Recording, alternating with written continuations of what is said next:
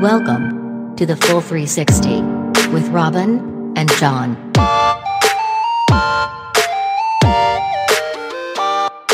Okay, my friend, it's time for another Full 360 podcast.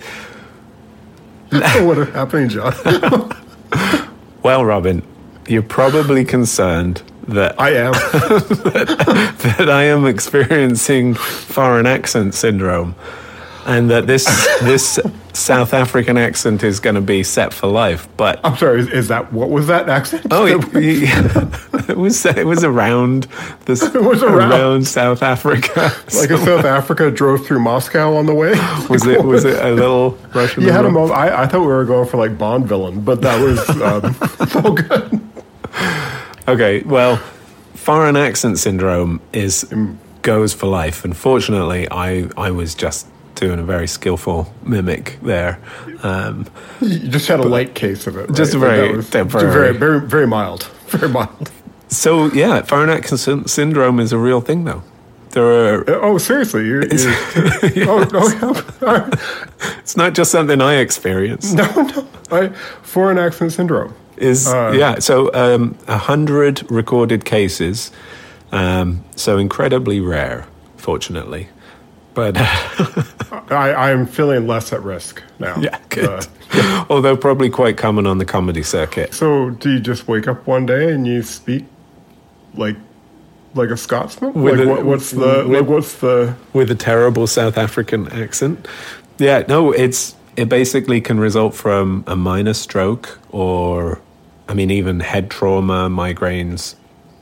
They're not exactly sure what's going on. I don't think there's been enough research and study because there aren't that many cases, but they've got like very specific real cases. There's been a couple in the last couple of years that have got news attention and stuff. They're like a little bit of damage to a very specific part of the brain that controls speech, tone, pitch, and things like that. And the person ends up with an uncontrollable foreign accent. I got to say, first of all, that's really weird. But, truthfully, if I woke up tomorrow and I had a Scottish accent, I think I'd be okay with that. Like, that would be, like, that, I've always kind of felt, I know as a Canadian, I know I have an accent, but I can't hear it. I feel like I just sound like every other, boring accent. And then I hear, your accent, and I'm like, that's an amazing accent. I want that accent, and... it's such a point of I have accent envy, John. You do? I do. Well, with a little accent training, there's coaches for that. You could get your own Scottish accent. And I'd love that. Then you wouldn't be forced to have it. You could just have it whenever you want. What? Yeah, that would be fun too, but I feel like there's a lot of work involved. It would be a lot of work. Then maybe go down the head trauma route. I remember you saying once, I think it was after a year in Australia, you made a comment that your accent had slipped a little bit. Yes. And I wonder, as an accent holder of one of the world's most prestigious accents, in my opinion, do you feel a sense of ownership over your accent where it's almost like a possession that you don't want to lose? It's really interesting, isn't it? Accents. I hear your accent. I think you have a great accent. Thanks. And one of the reasons I moved to Canada was to be around the Canadian accent even more. But really? It's not like they do it in movies, and TV shows with all this aboot. I've never heard an aboot once since I've been here. But so I don't know. I guess when I talk to people with strong English accents, then mine probably gets a little bit stronger. I noticed when I had kids, my English accent started to soften even more into a Canadian-ish accent.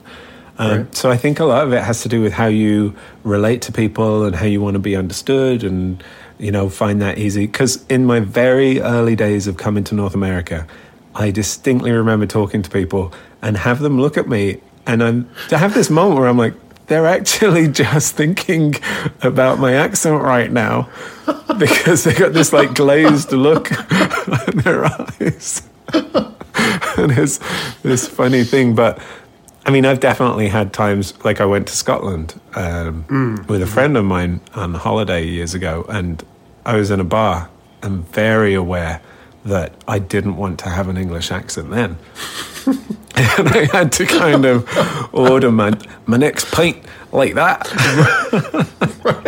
so that I didn't get bashed in. But it is, isn't it? I mean, I think it's about relating to each other, and we want to be understood, and we want to feel connection between each other, and we do, speaking in a similar way can help that. Oh, absolutely, yeah. But I think also it can set us apart in not necessarily a negative way either. Like clearly your experience at the Scottish bar, maybe a little on the edge. A little history there. But I think it can, because we do associate accents with certain, rightly or wrongly, stereotypes. Oh right? my gosh, like, yeah. You know? Yeah. All the biases, right?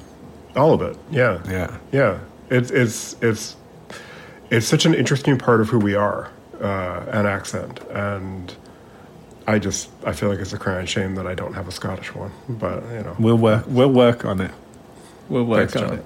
I can be your acting coach, laddie. Maybe I'll just watch an episode of Shrek. Yeah, it's probably pretty Shrekish, wasn't it? Yeah. Well, that was great, Robin. One of our very best, John. And if you want to hear more, you should come over to patreon.com/thefull360 and join us for our bonus episodes, Weekly posts, and good vibe community. And what was that address again, John? Patreon.com/thefull360.